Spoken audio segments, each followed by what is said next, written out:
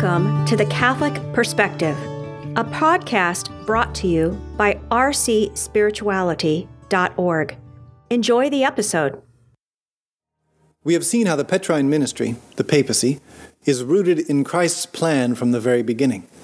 And we have seen how the spiritual experience of St. Peter himself, the first pope, shows us that this ministry is an instrument of God's grace, not a merely human power. And so throughout the history of the Church, the Bishop of Rome, as willed by Christ and guided by the Holy Spirit, has remained the rock, enjoying full power to tend, rule, and govern the universal Church, as the First Vatican Council put it. Through this Petrine ministry, in other words, Christ continues to shepherd his flock. But what exactly does that ministry look like? Two essential elements are what tradition and theology call the magisterium and infallibility. This conference will reflect briefly on each one, and on the profound impact they have for our Christian living. A critical component of the papacy's service to the Church is the ministry of teaching.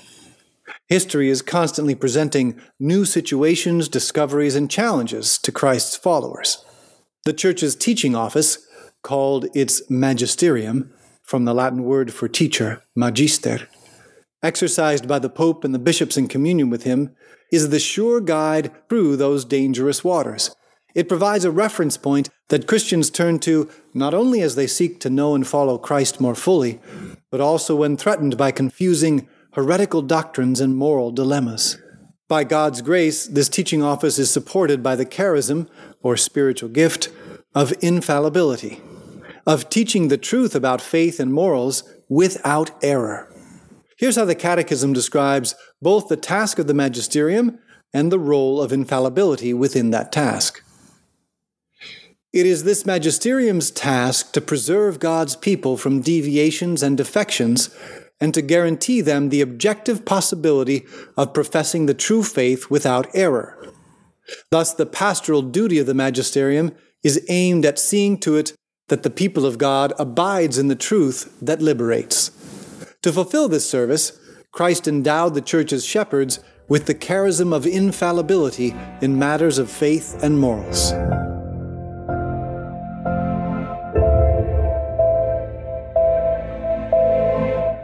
Extraordinary and Ordinary Magisterium. This infallibility can be present either through the Pope alone, when teaching formally as universal shepherd. This is known as teaching ex cathedra, or through the bishops together with the Pope, when they do the same, as in an ecumenical council. These solemn, formal declarations are part of what is called the extraordinary magisterium. As one modern theologian explains, when the extraordinary magisterium takes the form of papal definitions or conciliar decisions binding on the consciences of all the faithful in matters of faith and morals, it is infallible. But even when the Pope or the bishops in communion with him don't formally invoke their full magisterial authority, they still receive divine assistance as they teach and guide the Catholic faithful in matters of faith and morals through the normal channels of communication. This is the ordinary magisterium. The charism of infallibility can be present in it, too. To quote the same theologian again, when the ordinary magisterium is also universal, that is, collectively intended for all the faithful, it is also infallible. Of course, the Church makes no claim to have divine guidance when it comes to subjects outside of faith and morals. If the Pope were to publish a mathematics textbook, for example, it would not be protected by the charism of infallibility. Even when it comes to debating public policy, the Church's magisterium is infallibly dependable on the level of moral principles, but not on the level of prudential applications of those principles. As, for example, when it comes to finding the best legal arrangement to protect the rights of immigrants without compromising the rule of law. Neither does infallibility guarantee that the Pope himself or the bishops will always be saints. That would be impeccability, which the Church has never claimed. Nor does the infallibility enjoyed by the magisterium ensure that every individual bishop teaching on his own will be free from error. Only those bishops who teach in communion with the Pope and the entire College of Bishops stay securely under the umbrella of divine assistance. Furthermore, just because the Pope and the bishops enjoy the charism of infallibility doesn't mean that we will always necessarily like their personalities or leadership styles. But we are always called to show true religious respect for their person and their office.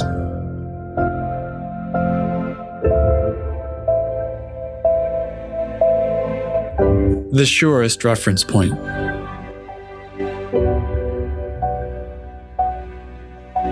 In questions of church teaching and practice, then, the litmus test always boils down to this: where does the Pope really stand? No other reference point has been given the divine guarantee. It's not always easy for us sinful human beings to accept the authority of the Church's magisterium. Many times, intellectual pride has led to rebellion against papal authority in doctrinal matters. Other times, thirst for power and influence has led to schism, rebellion against papal authority and church discipline. And there have even been times when certain popes have behaved more like worldly princes than Christ's chief shepherd, which only aggravated these rebellions. But the scandalous chapters in the history of the papacy only highlight its supernatural origin and mission. In spite of them, the Catholic Church has endured, and the papacy has endured.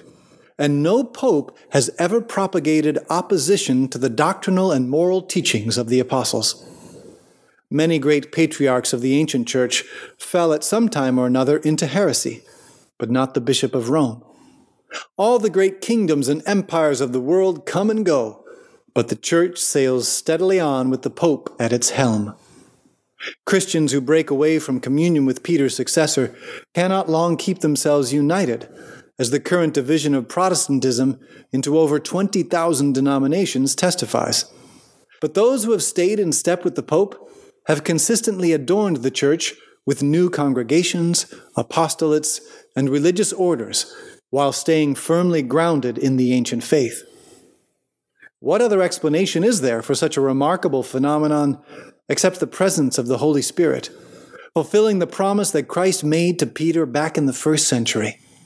You are Peter, and upon this rock I will build my church, and the gates of the netherworld shall not prevail against it.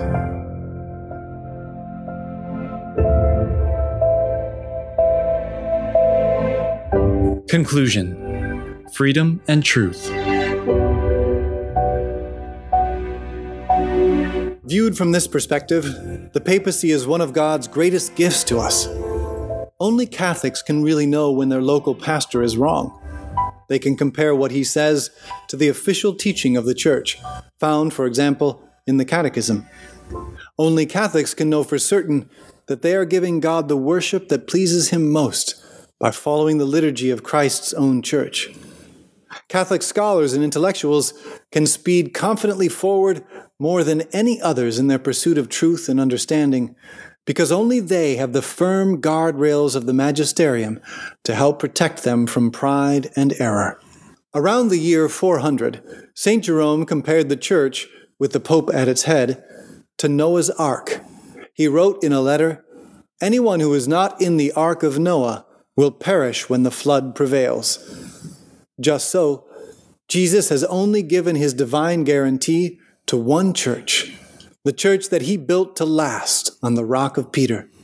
Certainly, this doesn't mean that those who remain outside the Catholic Church through no fault of their own can have no hope for salvation. But it does mean that those who want to be fully faithful to Jesus Christ and experience the full joy of His friendship will stay in step with His vicar on earth. If they do, they will find in the Pope not just a wise and good man, but an instrument of grace. Or, as St. Catherine of Siena put it back in the 14th century, my sweet Christ on earth. You have been listening to The Catholic Perspective, a resource from rcspirituality.org. Please visit our website and check out more great resources to help you pray, learn, grow, and go. Please join our team of digital missionaries by subscribing at rcspirituality.org.